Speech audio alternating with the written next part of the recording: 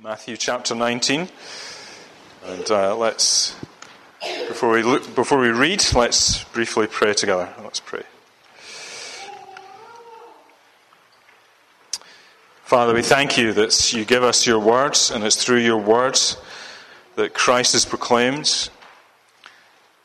And as Christ is proclaimed, men and women believe in him. And that's what we pray for this morning, that we would all believe in the Lord Jesus Christ. In his name we pray. Amen. Amen. Well, so 2 weeks ago we looked at verses 16 to 22. And I want to look at the next section, 23 to 30. But the next section only makes sense if you've read also about the previous section. So I'm going to start at 16 and read through to the end of the chapter, but we'll just look from verse 23 onwards. So verse 16. And behold, a man came up to Jesus, saying, Teacher, what good deeds must I do to have eternal life? And he said to him, Why do you ask me about what is good? There's only one who is good. If you would enter life, keep the commandments. He said to him, Which ones? And Jesus said, You shall not murder, you shall not commit adultery, you shall not steal, you shall not bear false witness, honor your father and mother, and you shall love your neighbor as yourself. The young man said to him, All these I've kept, what do I still lack? And Jesus said to him, If you would be perfect, go sell what you possess and give to the poor, and you will have treasure in heaven. And come, follow me. When the young man heard this, he went away sorrowful, for he had great possessions. And Jesus said to his disciples, Truly I say to you, only with difficulty will a rich person enter the kingdom of heaven. Again, I tell you, it's easier for a camel to go through the eye of a needle than for a rich person to enter the kingdom of God.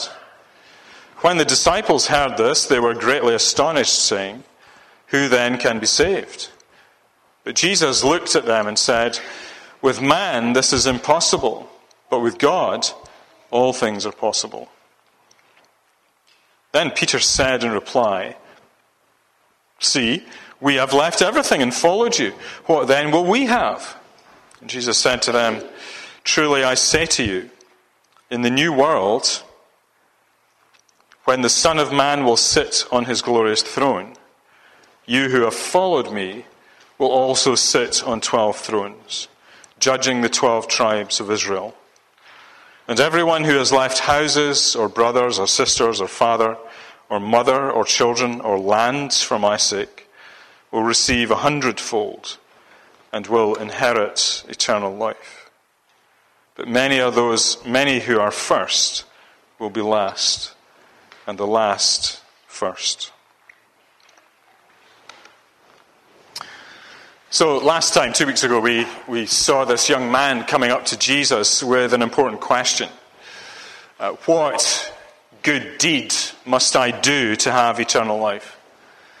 And it's the kind of question that people often have about their lives. People ask those big questions. What does my life mean? What's my purpose in life? Where is my life going? And these are questions to do with that go far beyond the here and now, or even any sort of future development of your life on this earth. But rather look far beyond that. What about my life beyond this life? Is there more to life than this? And if there is, how can I make sure I get it, whatever it is that may be beyond this life? And lots of people, and at least secretly, lots of people are asking that question all the time. They might never admit to it, but they're asking that question. What about my life in eternity? Where am I going? Now, one of the mistakes, and we looked at several kind of mistakes that could come up with this man, but one of the mistakes that this man made was thinking that he could do something to get it. Some task, some quest, some initiation ceremony or something that would actually get him eternal life. And the answer is not that he should do some good deed so that he would get some sort of ticket into heaven, into eternal life. But rather, the answer for him and for us today is not about something that we do, but it's all about who we follow that will get us eternal life. It is all about Jesus.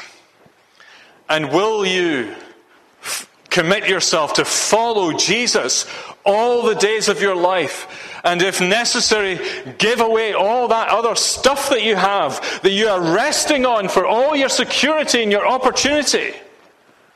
Will you give all of that up and follow Jesus Christ? That's the message to this man. Now, the details of that may be different for you this morning. For he may not ask you to give up all your possessions. But the principle is the same. Whatever you rest upon, for security, for opportunity, for meaning, purpose, are you willing to put it all to one side to follow Jesus Christ? And if necessary, give it all up. Well, this man, instead of doing just that, he walked away sad, declined the offer to follow Jesus. Because he couldn't let go of his life, the life that he had up to this point. He couldn't cast everything, cast all his hopes, all his future, all his eternal security. He couldn't entrust that to Jesus Christ and follow him. There was too much at stake for him. And so, after he walked away sad, Jesus now turns to his disciples in verse 23. So he turns to the 12. And this is something of a postscript. He's doing a kind of debrief with his disciples about what just happened. And he's teaching them about the meaning of what's just happened and the issues that have been raised. He begins to talk about the danger of riches. Now, some people, when they look at this passage, they think this is the kind of passage where Jesus is talking about a moral issue, about the evil of riches. And it's very easy for somebody in this kind of position to say, well, you're all in the West, living in the West, and you're all very rich, so you should all feel bad about the riches that you have. But that's not actually the point. The moral issue here, the issue here is not the moral issue of inequality, which is very common in our political discussion today, where the rich have a surplus over the poor and often take advantage of the poor. That's an issue, but it's not what Jesus is really addressing here. What Jesus is concerned about is spiritual and eschatological issues. Do you know that word, eschatological? To do with eternity, the last things. Eschatos. What's going to happen after all this passes? It's spiritual and it's eschatological. He is concerned about whether these disciples and anyone else who comes to Jesus is going to have eternal life.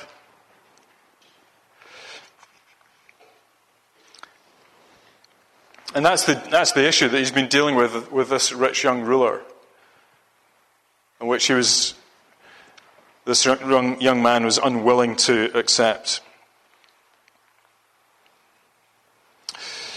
So what the passage presents to us is some hindrances to obtaining the kingdom of heaven. So I do want to deal with the difficulties that riches present to us, because Jesus is very clear about it. In verse 23, truly I say to you, so he's saying amen, truly.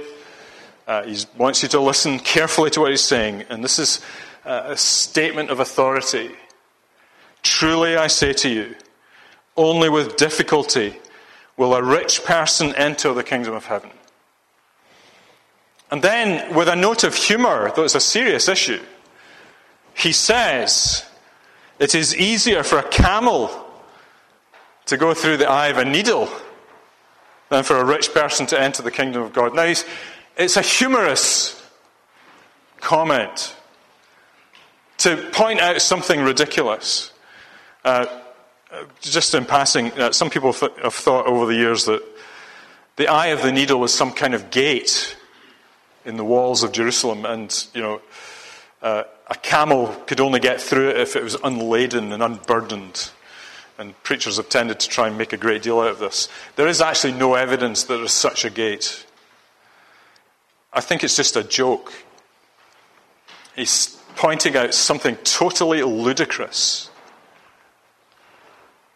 A camel. You ever seen a camel? Up close to a camel at a zoo or something? It's huge. Then you think of an eye of a needle, a tiny little thing, trying to squash one through the other. What a ridiculous idea. And that's the idea. He wants you to laugh at it and say it's a ludicrous idea. But it's also a ludicrous idea that it's easy for a rich person to get into the kingdom of heaven.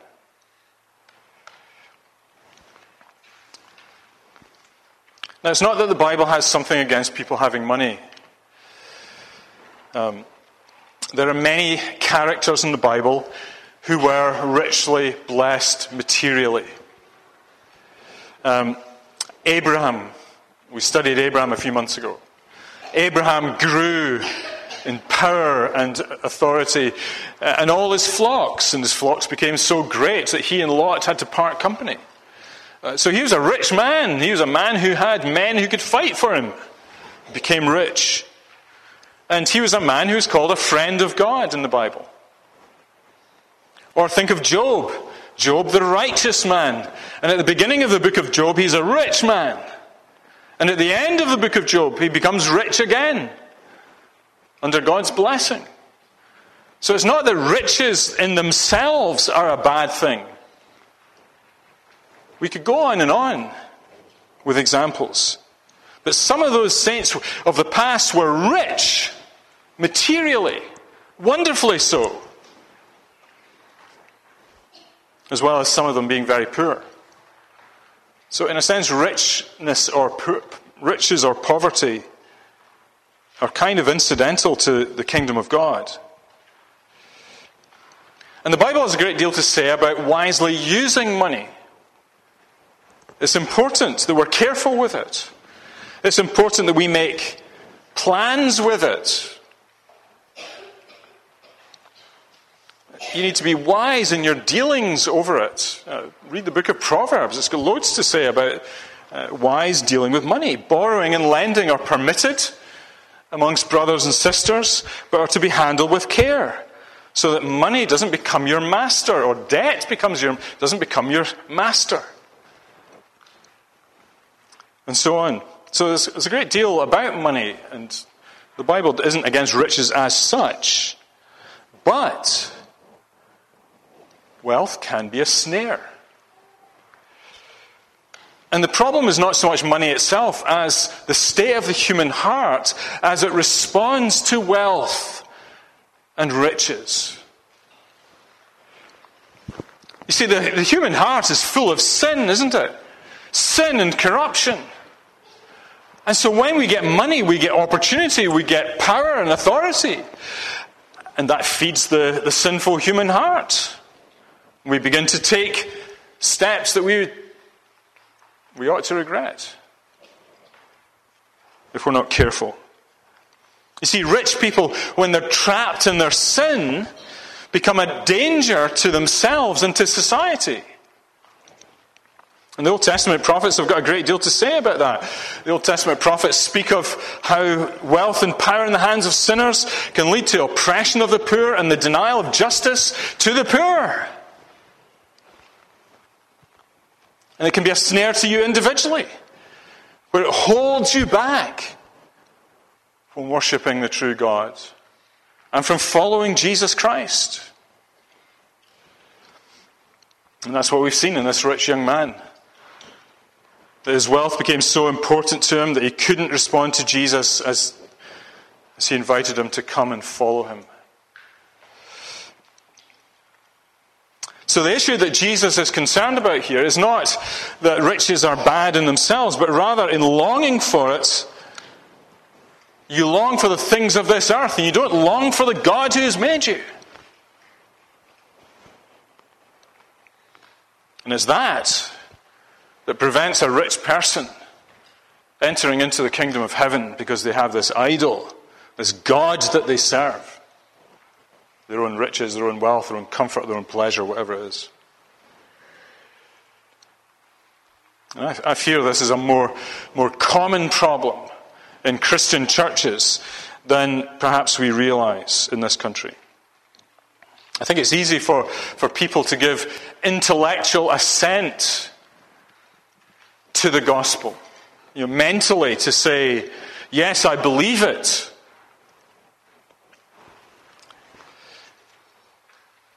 But you can do that without ever loosening your little fingers on all of those riches that you may have.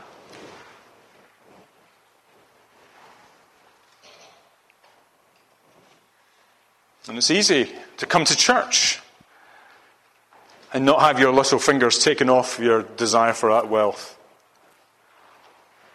and to have that God in your life. The simple truth is that such people who give mere intellectual assent or merely come to church may never have truly started to follow Jesus Christ.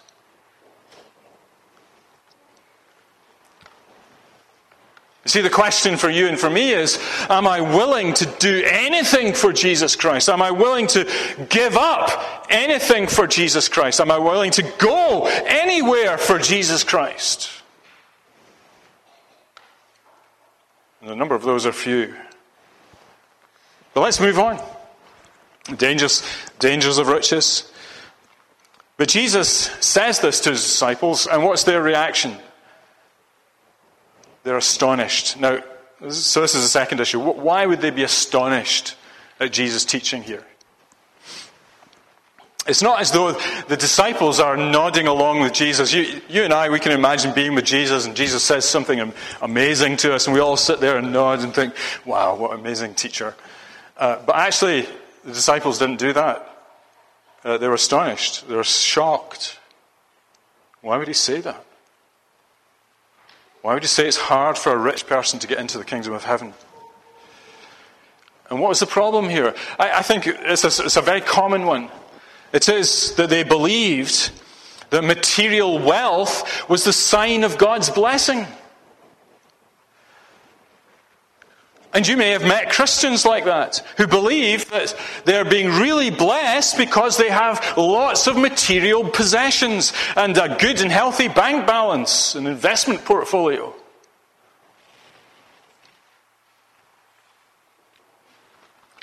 And there are Christians who think that if I don't have money, if I've fallen upon hard times, therefore God must be cursing me in some way or removing his blessing from me. And so there are even so-called pastors who preach this kind of thing, as though this is part of the Christian gospel. That they take advantage, these prosperity gospel preachers, who take advantage of poor communities, who take their money, who promise riches will come their way in this life. And you see these so-called pastors jetting around in their jets, or swooshing along in their limousines, and appearing in their shiny suits before great crowds of people, desperate for some sort of material relief. And these so-called preachers are only too happy to encourage them in this and preach a false gospel to poor, desperate people. And the dangers, I think, of that kind of so-called ministry become obvious over time, that when you have power and authority in that kind of position,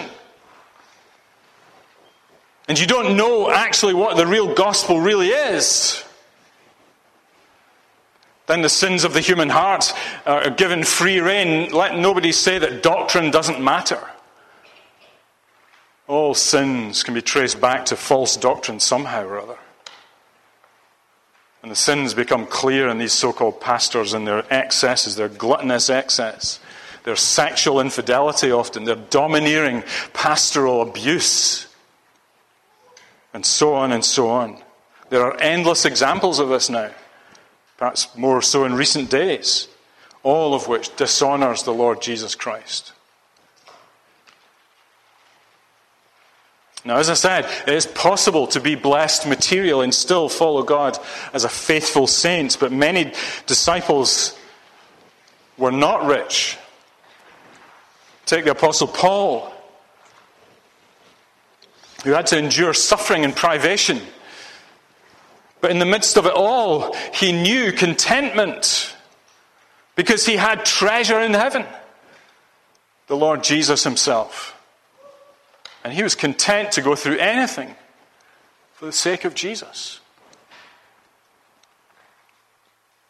Friends, let's not think that to follow Jesus is the path to riches, still less that the path to riches is a sign that you and I are following Jesus. It is difficult for a rich person to get into the kingdom of heaven. But let's not leave, that's very negative so far. Let's not leave matters there.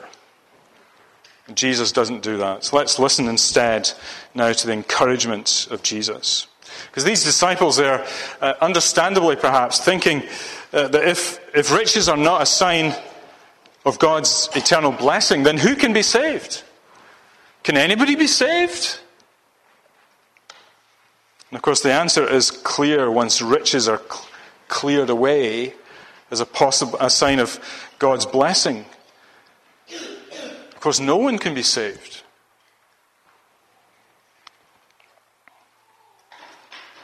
But Jesus comes in very quickly with an answer about how anyone can be saved. With man, this is impossible, but with God, all things are possible. And this is the fundamental issue. Who is going to give eternal life? Who is going to give that gift of eternal life? And Jesus is clear, it's not going to come from you or anything that you do or that you are. Anything you do is only going to make matters worse. But in order for somebody to be saved, God and God alone has to do the saving. And the way that God does the saving is by bringing people to Jesus, to his Son. This is what's happening with the rich young ruler. He is being brought to Jesus. And all the disciples have been brought to Jesus, aren't they? And some of them believe and find eternal life, and God has done a work in their life. This is all a work of God. God does the saving. And what God does is he so fundamentally changes someone from being orientated towards the things of this earth to being orientated towards the things of heaven. So that money, career, relationships, property, pleasure, and so on, which were previously your orientation in life, now become incidental.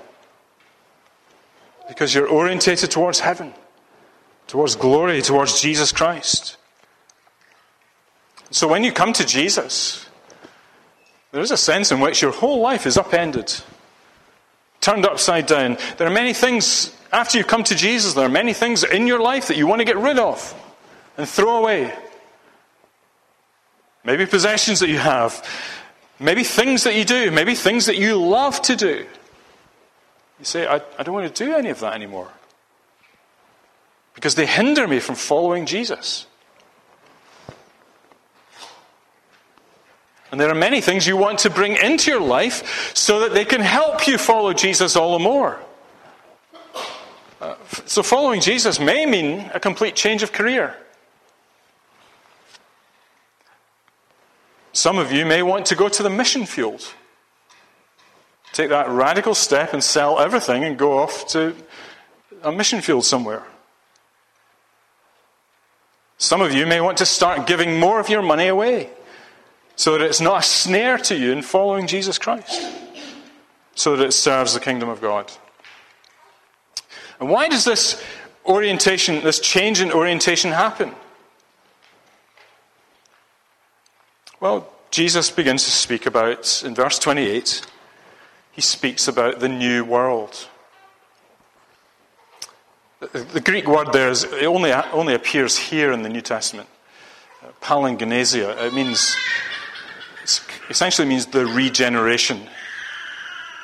If you like, the new heavens and the new earth. It is, when Jesus mentions it here, it's like a window into something. That actually when God acts to save someone, it's like a new world breaking into their life. In other places, it's different terms are used. Jesus talks about being born again by the Spirit, John chapter 3. Or Paul speaks about us being new creatures, 2 Corinthians 5:17. New creatures in Christ. And here he speaks about, and it's quite unusual for Matthew to speak this way, but he speaks about this new world, this regeneration, this new creation that's happening. And you and I, if we're Christians today, we begin to experience that new world. This is what is happening when the Spirit comes and brings us alive in Jesus Christ. It's like the new world breaking in upon us. And one day it will come in all its fullness in the consummation when Jesus comes again. And there is a profound sense, therefore, that a Christian belongs somewhere else. We live in this world, but we're not of this world any longer. We belong to this new world, new heavens and a new earth. And I'm afraid to say it, but Christians do become kind of otherworldly. They should do. Not in an unhelpful way, although some people are sometimes, but we become a kind of otherworldly set of ambassadors for this new kingdom.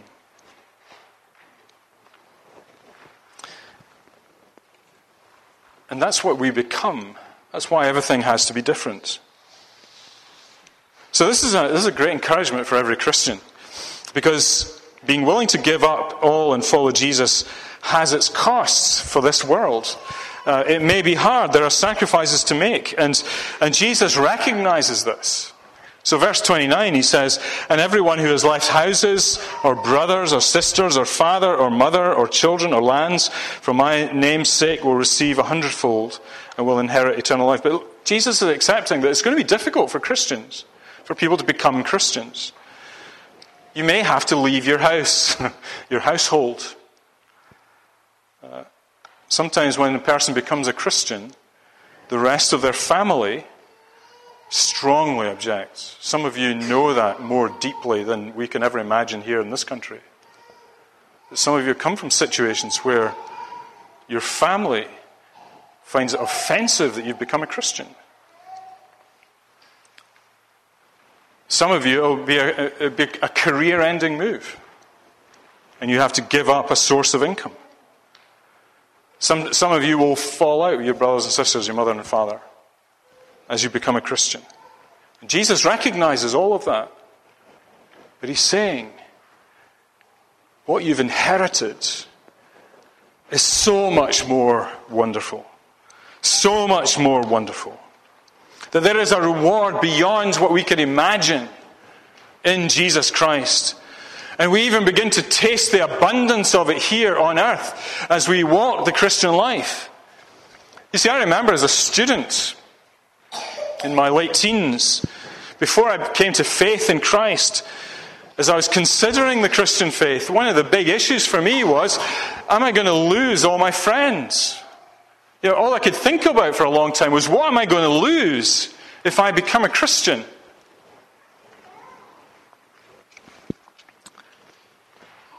But over time, eternal life with Jesus Christ grew in my mind and my heart, so that it was the most desirable of things. It became so much more desirable than anything I could ever have in this life. And so eventually I had to capitulate to the Lord and confess my sins and seek to follow him. And he was worth giving up all for. See, now when you become a Christian, you have so many friends. You discover there are friends all over the world. There are Christians I've known all over the country and even in foreign countries. And it's blessed to know them and to be with them. And so Jesus Christ is no debtor to anyone. If you go and follow Jesus, he will never owe you anything. Because what he gives you is far more than you deserve and far more than you expect. 100-fold, he will give you eternal life. And then finally, Jesus in verse 28 says, speaks of the Son of Man, he speaks of himself as the Son of Man, sitting on the glorious throne in the future. And I think we can get an idea of what that might mean. This is Jesus ruling, the sheer glory and wonder of the Lord Jesus Christ, sitting on the throne, ruling and judging the new heavens and the new earth. I think we can get that. He's the one who's died for sin, the sins of his people, risen from the dead, and now is ascended to the right hand of the Father, and he rules in victory. So it's glorious. But he also says, you who have followed me will also sit on 12 thrones, judging the 12 tribes of Israel. What does that mean? 12 tribes, it seems to mean the fullness of the people of God. 12 thrones seem to refer to the 12 disciples having a key role. But it's also applied to all those who follow Jesus, which is a number far more than 12. So it's hard to know exactly what this means. I think it's some kind of symbolic representation of what the future will be like. Most likely Jesus is using that symbolism to convey something of the complete way in which he and his disciples will rule in the new heavens and new earth. And whatever it is, it'll be great and marvelous and glorious. Now, isn't that worth giving up all for? This coming world that is free of sin and corruption, where the worship of God is our greatest joy, where Jesus is at the center in all his glory. Isn't that worth giving up all for?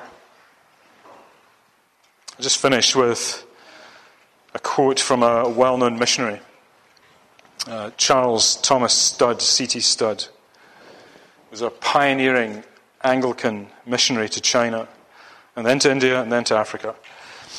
And he was also an accomplished cricketer. He actually played for England in that first match where England lost the Ashes, and defined what the Ashes were.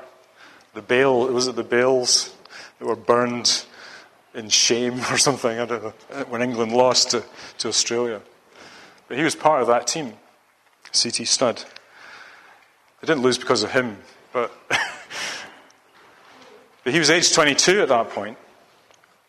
And at age 25, C.T. Studd, he was already a missionary at this point, but he inherited a fortune from his father, which is about £30,000, which, 140 years ago, was a huge amount of money. But he gave away 90% of it. Some of it to George Muller. You may remember the man who ran the orphanages, a Christian man in Bristol, and to other missionary agencies. He gave it away because he believed that Jesus Christ was a man worth following and giving up all for. My career, in cricket, my wealth and money. And he went off to the mission field. And perhaps his most famous quote is this: "If Jesus Christ be God and died for me, then no sacrifice can be too great for me to make for him." That's what Jesus is calling us to. To sacrifice everything of this world to follow him. Don't be held back by riches. Don't be held back by the things of this world. But just give up everything and follow Jesus, whatever that may entail. Let's pray. Father, thank you for this wonderful passage. Thank you for Jesus' clear teaching and reminder that there is blessing in abundance if we follow Jesus Christ. That our treasure is in heaven and it's forever. So help us to believe in him and trust in him and seek his glory. In Jesus' name, amen.